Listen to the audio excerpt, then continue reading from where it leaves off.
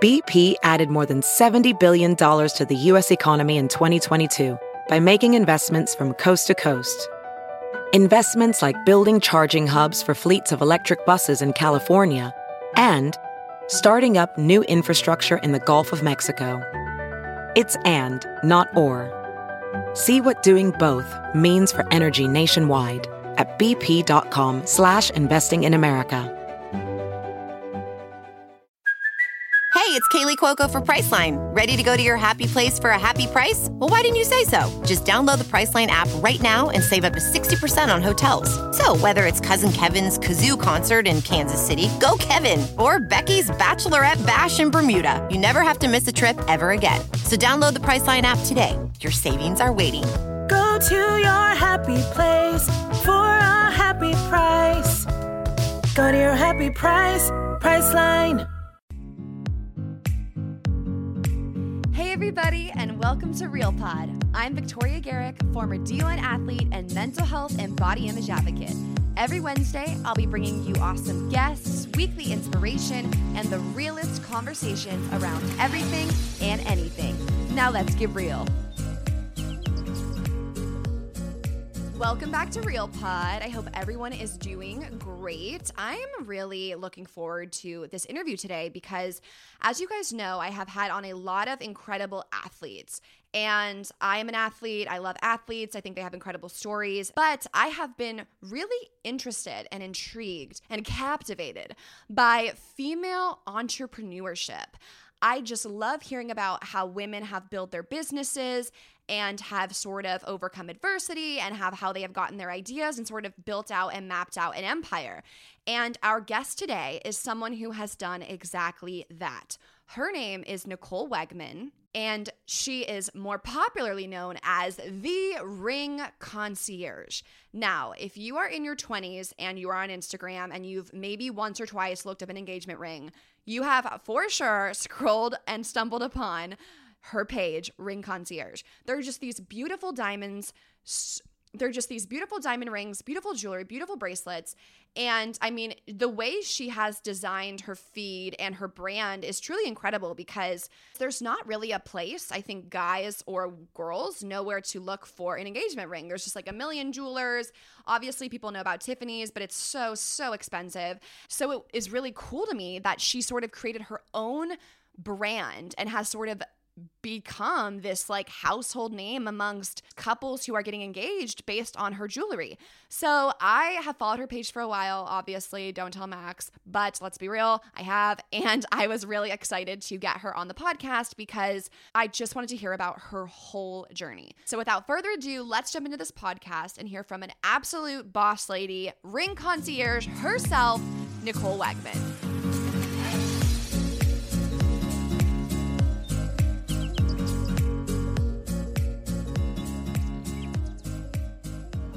So excited to have you on the podcast. Me and all of my friends follow your page. We are like the Ring Concierge. I think you're like going to put Tiffany's to shame one day.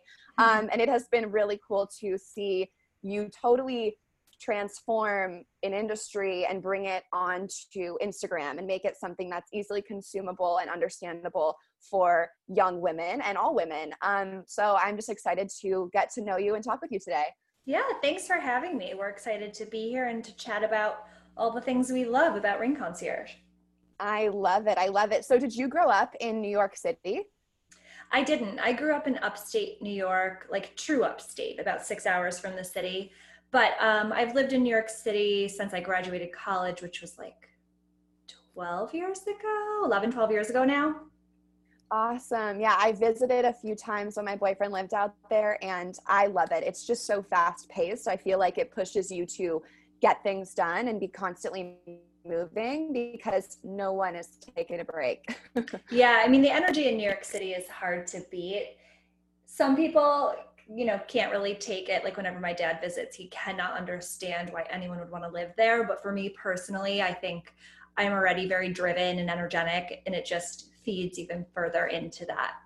Right. I think you match well, which that's what pulls me to the city is I have that in me too. I love that fast pace, but then it can be like a lot for me as well. So I love it in doses. But so you did grow up somewhat, at least close to where you are now. And as a young girl, I'm curious, did you like fantasize about weddings and fairy tales and jewelry? Was that something that you gravitated to as a young girl, or did that kind of come with age? No, I've always been into those types of things. I majored in fashion, so I obviously was always into style and kind of what things look like on and how you express yourself in different ways through apparel. And I've always been obsessed with weddings. Like I was one of those, crazy brides that had a Pinterest board for years before my wedding and was actively picking out my ring style well before I was even close to getting engaged. So it was a pretty natural step for me to move from apparel into jewelry. Got it. I know. I feel like you're literally diagnosing me right now. I'm like so that girl when I was young, like the movies, the rings, everything. I love that. So you studied fashion, and where did you go to college? I went to Cornell. They have a fashion program. And then when I graduated, I moved straight to the city and started working for Macy's and then Bloomingdale's corporate. And did you sort of envision designing clothes or your own fashion line? Were you into like more formal wear or streetwear? I loved the design aspect of it, but I quickly realized I didn't have that talent. It takes a very specific type of talent to really be good at fashion design. So instead, when I was about halfway through college, I transitioned to the business side of fashion, which is what I ended up working in when I graduated. So more of buying and merchandising and product development. And so I basically gained a lot of skill sets in terms of retail in general that I was able to apply to jewelry. And even in fashion, I worked in men's, women's, accessories. So I had a pretty broad understanding of a retail environment, including luxury goods, because Bloomingdale sells a lot of luxury goods. It sounds like from like your teenage years, at least, you did have this gravitational pull to like design and fashion and, like you said, accessories. Was that something that was always clear to you, or did you ever kind of struggle with, what am I really passionate about? What do I want to do? I had known from a young age that's what I wanted to do. I think since like sophomore year of high school, I was pretty set on doing something in that industry. I think I explored other options, and I think at one point I was debating being a doctor, which would have been a terrible decision. Actually, the year I was applying to college, that was when I had decided I would be a doctor. And I got into Cornell actually as a bio major, but by the time I started, I had realized like that's absolutely not what I want to do, and quickly switched back over to the fashion program. Wow. I mean, well, even Cornell, everyone knows the name, the school, the prestige. So I could imagine that you had many, many things that you were good at. And I'm glad that you kind of followed your heart. When you're thinking about like maybe being a doctor, what was it that made you think that might be something you wanted to do? I think it was completely salary driven. I think really I probably Googled like, how do you make the most money? And I had decided specifically I wanted to be an orthopedic surgeon because they made the most, without having to go to like extra school beyond medical school, which in retrospect, it's like disgusting. They're bone doctors. And I just think I would never have handled that well. Right. Because also there's this stigma about certain industries not being able to make money. Like the fashion industry is definitely a passion industry, and most jobs are lower paying. And if you don't really love it, it's not worth it because you work long hours and it's difficult, but you don't really like make a lot of money. And this conversation had been brought up multiple times from my parents, like, okay, you want to go into fashion, but how are you going to actually make money doing it? And I think there's that same mentality around the jewelry industry. Like, okay, it's nice, it's pretty, but what are you really going to do with that? Which I think is a shame, because there's so many ways to be innovative in these industries and to really go beyond and be successful or create something you're really proud of. So it's not always just this like fluffy, pretty job that people think it's going to be that maybe they don't think is a viable career path. I love that you sort of had these two choices of like kind of conform and make money and know I'm going to be comfortable, but hey, I don't love it. And then I've always loved this, but there's risk. And from the outside looking in, it doesn't look as like financially promising. So what encouraged you to make that choice of, no, I'm going to go for what I love and like trust it's going to work out? Because I think a lot of people who graduate college kind of are stuck with that of like, do I kind of follow my dreams and go this way, or is that going to set me behind on what's comfortable? So how did you kind of help make that choice? Yeah, that's a good question. I think a lot of it is what drives me. As much as maybe I could do the work and be successful in a bio major, I would have been so unhappy. And I'm the type of person that if I really am passionate and like what I'm focused on, I work 10 times harder just because I want to and because I'm enjoying it. And that in itself can lead to success. And I just knew I couldn't get through 4 years of undergrad and 4 years of medical school focusing on a subject that I wasn't even interested in at all. Who were some of your inspirations sort of in college or high school in maybe the industry growing up that inspired you to sort of have that drive? Or where did that drive come from? Because it sounds like you're very determined, hardworking, and we'll later on dive into everything you've built, which obviously is the example of the hard worker you are. Well, I think both my parents have always been hardworking. They both have, or had, they're retired now, careers. My mom was a working mom. She was very successful at an advertising agency, and my dad worked his way up at an engineering firm from ground zero to becoming the CEO. So they were really driven. And I do think when you have two parents that are very focused on their careers and very driven and prioritize school and education and working, it does trickle down, just like accidentally you're instilled with similar values. So I think from a really early age, working hard and being driven to be successful, whatever success means to you, because people define it in many different ways, that had never been an option in my mind to not get myself there somehow. I love that. I do think it is this quality of people. I think everyone sort of knows what they need to do to maybe get what they want, but then there's the few percentage of people who actually go do that. And so it's really inspiring what you've done. And you said that the experience of picking out your ring is sort of what led you to discover a hole in this industry. But I do want to hear about, your proposal and then the ring shopping, because I'm a romantic, would love the story, but also think it would be a good setup to figure out how this all came to fruition for you. So when did you meet your now husband? We actually met in high school. We've been together forever.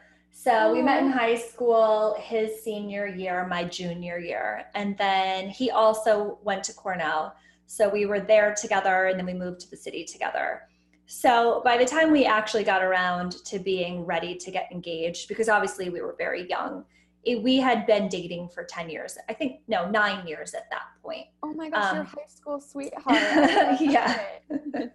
Yeah. So we'd been pretty openly talking about getting engaged because we were in our mid-20s. We'd been together many years. We had been living together. So it wasn't really a complete surprise that we would go down this path. And I'm definitely the type of person that needs to be involved in things, especially something like picking out a ring that you wear every single day. So he was never allowed to do that on his own, nor would he even want to attempt that on his own. I love it. I do want to discuss this because I think it is like the most probably expensive purchase like a man, maybe a young man, whatever, how old they are, will make in their life, like one of the first big purchases, because they're not buying the jewelry or the designer shoes that maybe like girls want to buy in their 20s. Guys are just like, rent and maybe a car, but nothing too nice. So it is a big deal. And I think that there's this, of course, we all wish that our future husbands or whatever would walk into the store and know exactly what we want, or it's like Sweet Home Alabama. They just turn the lights on, pick anything you want. So I love that you're candid about like wanting to be involved in that process, because I think it is something that, like, let's be real. Like it is something you'll wear for the rest of your life. It's an intense purchase. You want to love it. Did you have ideas of like So did you know at that time, like the cut, clarity, color, what's the fourth one? Carrot weight. Carrot weight, yes. Did you know about all this stuff sort of from your research, or were you more like someone that you work with, like who kind of knows but is not an expert yet? Yeah, I honestly don't remember completely how I started the search, but I did a lot of it in person, kind of exploring different jewelry stores. So keep in mind, Instagram was brand new at this point. It wasn't really a source of education or inspiration at all for those types of things. It was like really, truly like a social network at that point. And I remember kind of looking at inspiration online, but I also just walked 47th Street. I definitely went into like Harry Winston and Tiffany, even though there's no way we would have ever bought anything from those stores because they're so expensive. Yeah. But there wasn't a lot of good resources out there. There was different pieces of information in different places, but not necessarily from websites where I trusted their style. Maybe they had good diamond education, but their settings were like horrific. Or, going into the different jewelry stores, I had a difficult time knowing who I could trust, because a lot of jewelers will unfortunately talk to you in a way that's benefiting whatever their inventory currently has. So they'd be pushing a certain color and clarity because that's what they have in front of them and they want to try to move it. So I had a difficult time navigating it, and it took me a long time. I think, this is like probably not normal, but I think I spent about 2 years on and off, obviously not like full time, trying to figure out what I liked and where I'd want to buy it from. Now, because let's be real, most people don't pick up on this like you. They walk in, they get sold the diamond, the ring, and they're like, great, we got a deal. And really, they don't know that they could have had $10,000 less or whatever it is. So what was it your knowledge of sort of fashion and accessories that you were catching on of, like, I'm hearing different things from different stores? Like, what separated you from the average person that would just buy the product? I don't know if there was really a major separation aside from that I was willing to take the time to figure it all out. And then if you spend enough time on it and you do enough independent research and you explore a variety of jewelers, you can start to put together, okay, that seems like a fair price. I now kind of understand that that's a pretty diamond, that's not a pretty diamond, because often the price and the paperwork doesn't even tell you if it's going to be pretty or not. But I think it's unrealistic for most people to say, I'm going to spend 2 years exploring the intricacies of diamonds to try to understand what my preferences are and what an appropriate price is. So you notice that this process, at least for someone who is very passionate about getting the perfect deal and the perfect ring and making sure the process is as good as it can be, you notice that there's a lot of room to grow here. I don't know who to trust. I'm hearing different things. I don't feel like there's a clean cut place I can go to figure out what I want. And when did you get that idea of, I want to do that. I want to be the person to fix this? Yeah. So we ended up picking out a ring. He surprised me with the proposal. I wasn't sure if he was really going to buy it or not. So that piece of it kind of happened in a more traditional manner. And then when I was planning my wedding, during that whole time period, I had a few friends that were getting engaged, and they knew that, like, the psycho that I am, I had spent 2 years doing this. So their boyfriends started taking me with them to help them figure out what ring to buy and what diamond size to get and how much to spend. So I was kind of just helping friends out, more so because I had an abnormal amount of information beyond a normal consumer. And that's when I really started to realize that, wow, there is no good resource for guys to go to. And who's acting as the female perspective if they're not bringing their girlfriends with them? Who's helping them decide, okay, based on her style, she probably likes this. And that's when I realized there's a huge opportunity to be that person to all of these men out there who need help buying engagement rings. So my initial concept was really to be an engagement ring concierge for guys who needed assistance purchasing a ring. And when this idea came to you, was it like, oh my gosh, I want to do this. I want to like quit what I'm doing now. How do I build this? How do I do this thing? Or did it start as sort of the side hustle of I'll send some emails, I'll do some research, see how this is going to work? How did it develop? No, I decided pretty quickly I wanted to do it. I was kind of reaching the end of my road at Bloomingdale's and knew I wanted to make a change anyway. So I left there. I was still thinking about getting another job in fashion, but the second I started to dive into this and explore it, and I actually gained like real clients, paying clients, not just friends, pretty quickly through just our own network, friends of friends. And the moment I realized, okay, I can make money doing this and I'm making it immediately, that's when I dove into it full time, 100%. And where did the name Ring Concierge come from? Because I love it. I think it's iconic. I know you said you wanted to be the concierge. Did you think about names and like plan these out, or did that just come to you? No, I definitely explored different names. I was looking at what types of names other people were using, something that could help describe the service people would be getting, because, you know, and we're still not just traditional jewelers. We're more than that to our clients. And I knew I wanted to have something in there that indicated we're more than your average jeweler. I love that. And then did you have to go through a process of formally learning about all of the information and behind the scenes things that goes into diamonds? I would imagine someone like you, I can tell, obviously wanted to know every single thing and know it backwards and forwards. So how does one even start that? Is there a program, a course, books you study, certificates you have to qualify for? Yeah, so a really good resource is GIA, so the Gemological Institute of America. They teach courses either in person, they have a location in New York and California, or you can take courses online. And there's different degrees you can walk away from, anything from a really basic jewelry degree to a very comprehensive, diamond degree, to a graduate gemologist, which I think is like a 6-month full-time program. So depending on what you would want to do in the industry, you could take the courses that appeal to you. So I definitely took a few courses on jewelry, diamonds, and gemstones just to understand the terminology. And there's obviously a lot technically that goes into it and understanding the intricacies of gemstones.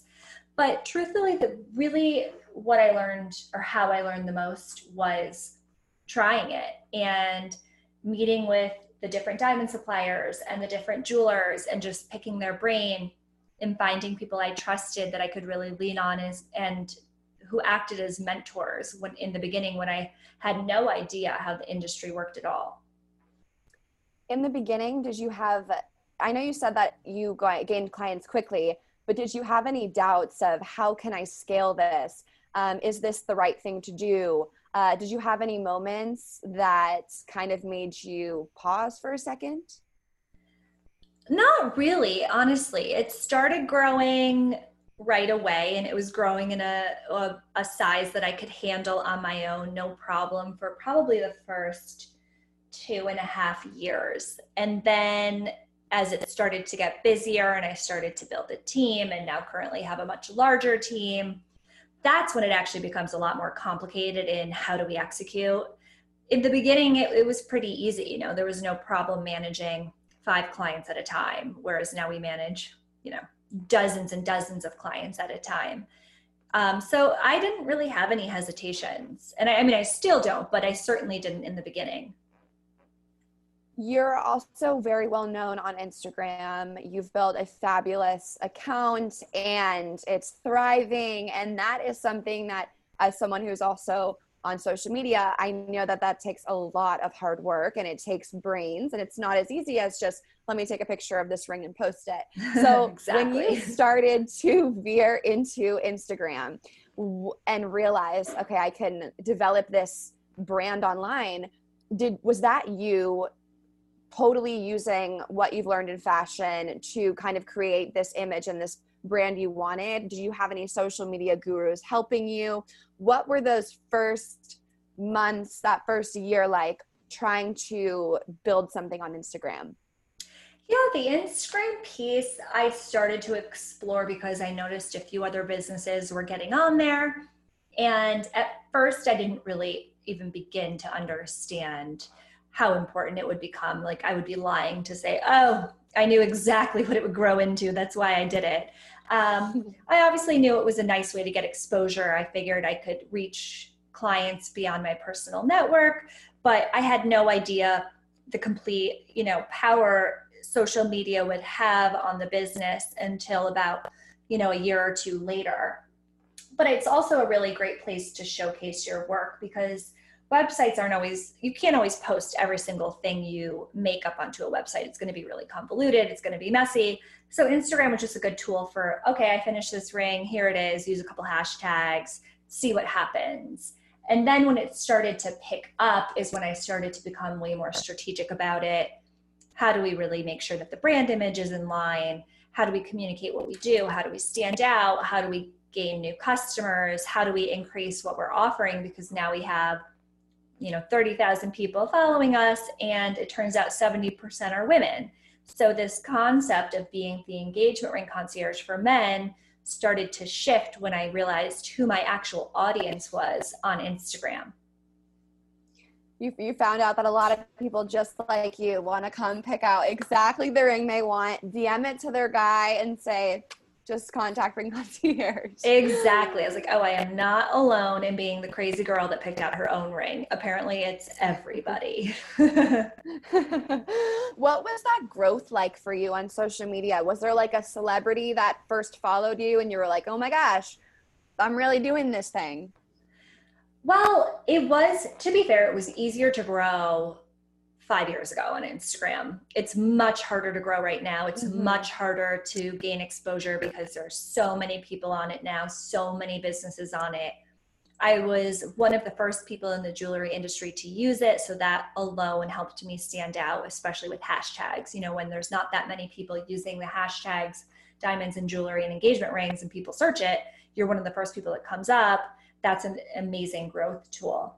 And I also would tag a lot of bloggers and influencers who did focus a little bit more on jewelry, hoping that they would repost, which they did, and you get followers that way. So the growth was all organic, and there wasn't really this one moment that helped it blow up. It was a pretty steady increase from just the normal ways you would try to grow on social. And it just grew really, really fast in the beginning. And especially, 2-3 years in, when I was at 50,000, 100,000, that growth was crazy fast because they hadn't changed the algorithm yet. So it was an amazing way to scale up the business really quickly. What are the biggest differences you've noticed strategically that you've had to adjust to continue growing in the current climate, which you're totally right about? I mean, there's everyone and their moms on Instagram posting content, using hashtags, being strategic. What do you try to do, to help separate yourself and also keep elevated? Yeah, I think we do a lot of things. One of the most important things that we do that I think a lot of people don't realize, because the jewelry industry tends to be a bit antiquated. So the people that are in it might not be as socially savvy in terms of how to make a really strong picture. But we are really diligent about editing and lighting and making sure everything about the picture is perfect before it is posted. There's not a single picture that doesn't have a lot of thought that went into it, that doesn't have, the perfect lighting so that the diamonds look amazing. We make sure my skin doesn't look, dry. And if it's not a beautiful picture, like the ring could be a 10-carat diamond, but if the whole picture is like janky, it's not going to perform well. That's funny because, to us, it looks like you're just like with all your diamonds at your window, like boom. Exactly. I mean, I obviously got the whole process down pretty quickly. At this point, I've taken thousands of pictures of my hands. So I know right away, like, okay, this lighting's terrible. I'm not even going to try something. And we've set up the office so that all of the lights in the ceiling replicate daylight, so that everything always has like this perfect, pretty lighting. So I can take pictures kind of anywhere in the office and know they're going to turn out well.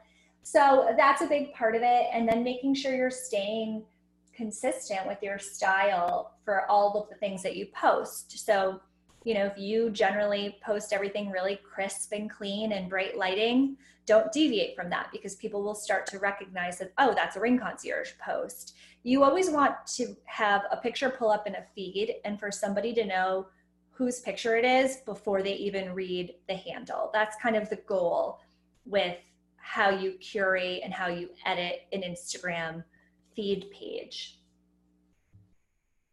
Especially because there are so many jewelers and so many rings out there and people trying to do similar things, that it's incredibly smart to try to differentiate yourself. That how can they see these diamonds and know that they're ours? Or I know your nail polish as well is something that into it too.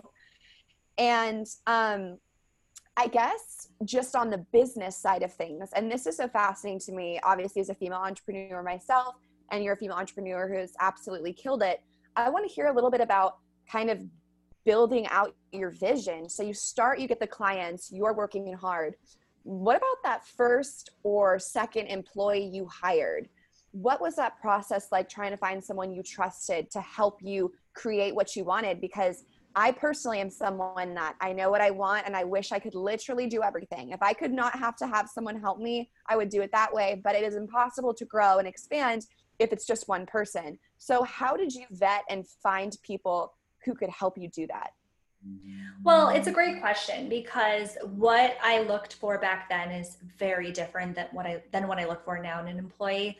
So when I realized I needed help, because I'm exactly like you are, I'm not great at delegating. I'm definitely a doer. I like to do everything. It's difficult for me to trust that things will be executed in the way that I'd like when I'm not the one doing it. So separately, that was a challenge, and it continues to be a challenge. But I launched the website a few years into the company because, like I said, I saw so many female followers on Instagram, and not all of them necessarily were in the market for an engagement ring or even in a relationship, or possibly they were already married. They just liked jewelry. So that's why they were following the account. So it's like, okay, how can I capitalize off of them? I have all these people sitting here watching me and they can't buy what I'm offering. And that's when I recognized I needed to offer the fine jewelry, like more of the fashion jewelry, bracelets, necklaces, earrings at a variety of price points that women could just self-purchase. So I launched the website, and that too started to grow organically on its own. And then it started to pick up where it wasn't realistic for me to be managing my clients as well as shipping e-com packages every day. So I put a posting on Instagram that I needed an assistant, and interviewed a few people and found this person that I loved, I still love. And she was just very genuine. She loved jewelry. She was young. She was totally cool with working out of my apartment because that's where I was currently operating. And I needed somebody that basically would be really flexible and comfortable with kind of an unknown environment that wasn't that professional, because it wasn't an office job. And that takes a certain type of person, very different than what I look for now in employees.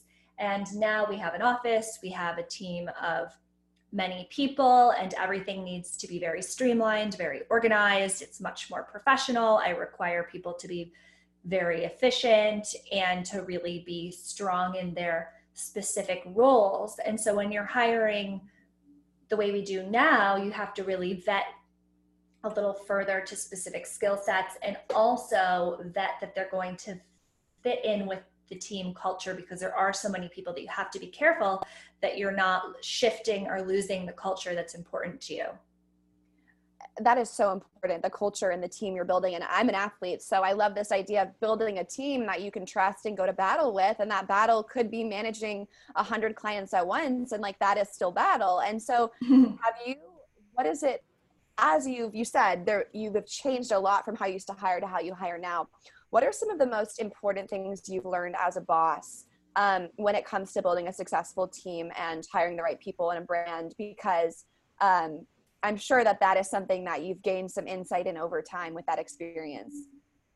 Yeah, I mean, it's definitely a learning process, and I'm still learning. One of the most helpful things that I ended up utilizing was I hired an HR consultant. She still works for us. She basically works full-time now with us. I knew I needed help interviewing. I didn't have the tools. Obviously you can have a conversation with somebody and you can use your best judgment, but there are actually a lot of strategic things you can be doing during interviews and ways you can speak to people to have a better understanding as to how they're going to operate when they're actually working for you, as opposed to trying to impress you. So that's what are some of those tricks? I know, no, it's great. I mean, like, this is a really basic one, but I love this. She does this every time she interviews somebody for me. She asks them to go through their resume from the oldest to newest job that they've had or experience that they've had, and just talk her through it. And you would be shocked how many people start with their most recent job or skip over things. And the reason why she does this is not to try to catch them in a lie, but obviously, like, let's make sure, but because she's gauging how well are they going to follow direction and how much are they going to, like, how much attention to detail will they have? Because the real thing she's looking for is, are they going to go reverse chronological order, and are they going to hit every one of their steps that's on this resume? Wow, I love that. I'm like, would I do that? I think I would, but I'd be like, are we wasting time as I go through all these bullet points? But it's true. Like, someone's going to listen to you. They're going to do exactly what you say. And it's not easy to gauge from an interview what it will actually be like to work with someone, like what their tics are, when they get irritated. You know, when they pitch an idea to you and you say, no, please do it this way, you're going to be bitter. Are they going to say, okay, you're my boss, I'll do the way you want? Yeah, it's hard. And obviously, like, it's not a perfect process, but I think what I realized is most importantly, I realized I needed help. And at the end of the day, you cannot do everything yourself. You can't be an expert in everything. You know, you won't be successful if you operate that way. So what can you outsource? What can you get guidance on? Where can you utilize people that are better at something than you, so that as a whole company, you get better? How did you handle any moments, months, or times where you felt overwhelmed with what you were managing, the people you were running, the clients you had, waiting for the diamond to be cut right, whatever it was? How do you stay calm and focused during those times as an entrepreneur? Well, that's every day. So I'm still working on that. No, but I think the biggest thing is keeping your composure. I operate very well under stress. It's never been the type of thing that causes me to stop and not be able to operate. I can keep going, no problem. I handle problems well, in emergencies well. Those are all things I'm strong at. But the balance is obviously not letting it build up and get to you over time, because yes, things are stressful and I have a large team and we have a lot of clients, and the biggest challenge we have, actually, which is a good problem to have, is the growth is so insane. How do we keep up with it?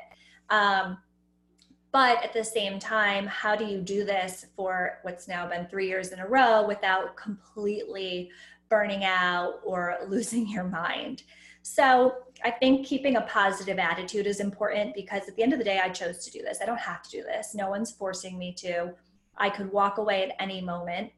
And this is what I want to be doing. So reminding yourself that this is a choice. This is, you know, I'm extremely lucky to even have this opportunity. And, you know, what they used to tell us in fashion, because people cried a lot for whatever reason in fashion. I remember I had this one boss that would say, you know, no need to cry. We're not saving lives. We're selling clothing. And it does help put things into perspective. You know, you want to be passionate and care a ton about your job, and you want to take everything very seriously. But at the end of the day, like, take a step back. We're not performing open heart surgery. If this one thing doesn't go how I want it to go, I probably won't even remember it in 2 weeks from now. So just try to gain a little perspective and not let every single thing throw you off course. Yeah. And I love everything you just said. It's fascinating because anyone from the outside looking in at someone else's life or profession can think, oh, if I got to just wear diamonds all day long, I would be so happy and it would be so fun and I would never get stressed. But you mentioned the word burnout. Like, how do you manage not burning out from what you love. I mean, are there days where you're like, I don't want to put any rings on, I just want to be my PJs, it's Sunday, and I don't want to talk about jewelry? Or is this every day in your life, you know, you're going to have those conversations and be a part of business because it's nonstop for you? But how do you keep it exciting and make sure you do have those moments where you can keep yourself refreshed? I think it's really important to give yourself one day a week. I mean, I know technically weekends are 2 days. I don't have the luxury of having a 2-day weekend, but the times that I work through the weekend and don't take a real break where I don't do anything jewelry related, those are the next week is usually really hard for me. And then like midweek, I'll notice like Wednesday afternoon, oh my God, I'm not focusing on anything. I'm in a bad mood. And so I do think you need to reset always. Even if it feels like I have so much to do, there's no way I can just not do something for the next 6 hours. It's going to throw me off course. I'm going to get behind. It always, in the long run, you're more productive when you allow yourself to take a break than just powering through for so many days in a row. It will catch up to you. I mean, we're only human at the end of the day. So I do try to let myself have one day a week where, I mean, I'm still going to go on Instagram. I'm probably still going to post something or see what's happening or story, right. but not really, really work that day. Right. And I love that you are able to strike a balance, but something that I think the reality is like, it's hard work to build your own company, your own brand, employ people, and have this float and continue to get bigger. It's going to be hard work. And I think a lot of people don't know the reality of what that actually means, but they love the glitz and glam of like starting a company or starting something. So what would sort of your advice be, or words of wisdom for any entrepreneurs, specifically women, just because you can speak to that personally, that want to build out their visions? I think that's such a good point. So we get so many DMs from younger women who say, I like, your job seems so much fun. How can I do that? And it's really hard to not write back.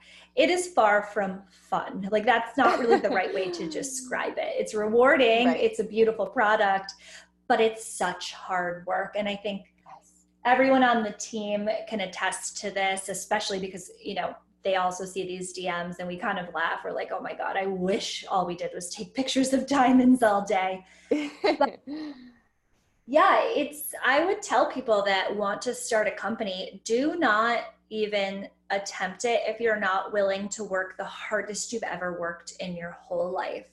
And that's okay, because not everybody values work over other parts of their life. That's totally fine. If you know it's really important to you to have a really great work-life balance and you don't want to work after 7 p.m. and you want your weekends to be your weekends, you cannot start a company. At least not a company that you plan to make successful. It is not possible. You have to breathe it. You have to live it every single day. You're the only person that cares about it as much as you. It's your company, it's your baby. And if you're not going to put in that work, no one else is, and it's never going to turn into anything. Yeah. I think there's this misconception that people have of, oh, if I start my own thing, yeah, I can stop at 7. I can have my weekends. I can have my own vacation days because I'm my boss. But they don't realize that that's, yeah, like you said, not how it works. You're not going to be able to give yourself those times if you're going to be doing something that's going to be successful. Yeah, it could not be more the opposite. My husband and I were like joking. He also has his own company. When's the last time, like we can't even remember, when's the last time on a weekend we didn't talk about work, didn't think about work, didn't do work? I mean, like it was when I had a corporate job. It was 9 to 6 weekdays, and we weren't expected to work on weekends. We didn't take our laptops home. I think we didn't even have laptops. They were like true desktop computers. But it's been 6-7 years since I've had a life where I could actually turn off and truly not think about it off hours. Otherwise, even if you're not working, you're thinking about it. Every dinner conversation shifts to work. Right. It's all consuming. Wherever you go, exciting. Someone will have a piece of jewelry and your business brain's gonna be like looking at it like, this design, but like this. I totally get it. But I think the cool thing about your work too is like, there's so much purpose. Like you're creating something that is to like sanctify and unite the love of two people that they can be so happy for. So I think the awesome thing about what you do too is like, it is an emotional thing that's going to impact someone's life, which can sort of keep that going? And how often are you reminded of that? Have there been any special couples you get to watch interact and you think about like young love and true love, and then that brings you joy? I'm guessing you have to love that relationship part of it too. Yeah, I mean, when I started out and all I did was work with couples, it was a much bigger part of my drive because it is really nice. It is an exciting moment. Hopefully you only get engaged once. So it's really cute and special to be a part of it. And most importantly to me is to see her receive a ring that she's in love with. And it was like her dream ring or beyond her expectations. Now I work with clients much less. I have a bridal sales team that they're really interacting with clients. So I do lose a little bit of that. But whenever I get sent really pretty engagement pictures, or we get like a 5-star Yelp review about how happy they are, it's a great reminder because I would love to kind of be more in tune with that. Still, it's just not realistic with how I have to run my day. But it is the most exciting part of the whole job, is to see how in love and how happy these couples are when they get a ring concierge ring.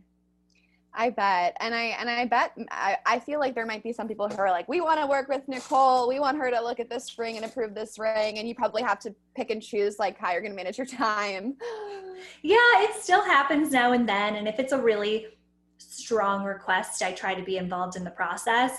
But I also tell them like, look, you're going to have a much better experience not working with me. Mm-hmm. I have such free time in a day, like such little free time in a day. You're going to get a much faster response rate, a much better customer service experience if you work with somebody on the sales team, because this is their whole life, is focusing on you guys and the clients. If you get me, like it could be 3 days before I respond to an email because I get 200 emails a day.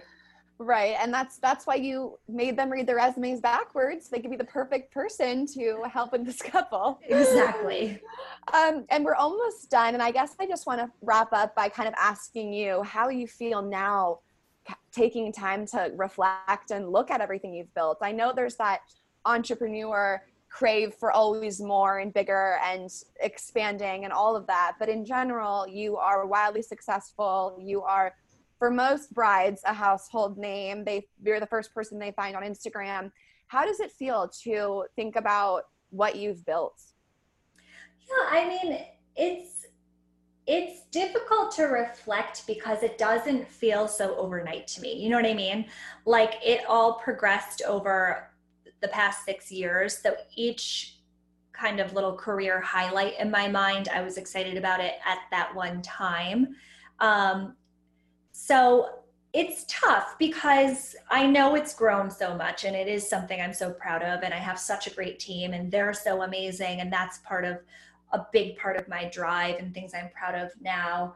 But I am the type of person that's always looking forward. I'm bad at taking a step back and saying, wow, isn't this amazing? Like, couldn't this just be enough? It probably never will be for me. I'm always like, okay, so yeah, that was great. We tripled last year, but how do we triple or quadruple this year? And that's just how my brain works. So maybe it's not the greatest mentality to have, but I think that's also partially why I am so driven. It's really awesome. And I think in the very beginning, you mentioned this, like the money of becoming a doctor versus the passion of what you loved. And it's really cool to see that you built your passion up to sort of be the best of both worlds for you and pave this incredible entrepreneurial lifestyle. So appreciate everything that you shared today. Thank you so much. Thank you so much for having me. Of course. Thank you guys so much for listening to this episode of Real Pod. I hope that you are inspired and your entrepreneur juices are flowing. If you want to keep up with Nicole, you can follow her Instagram account. It is at Ring Concierge. It is definitely an entertaining follow, a great follow, just because of it is such a great follow, not only because of her beautiful jewelry, but of the couples and the stories and just the artistry behind the jewelry design. So go ahead and follow Ring Concierge. Thank you guys again for listening to this podcast. Make sure you rate, review, and subscribe wherever you get your podcast episodes. And I will see you back here next Thursday. Keep it real out there.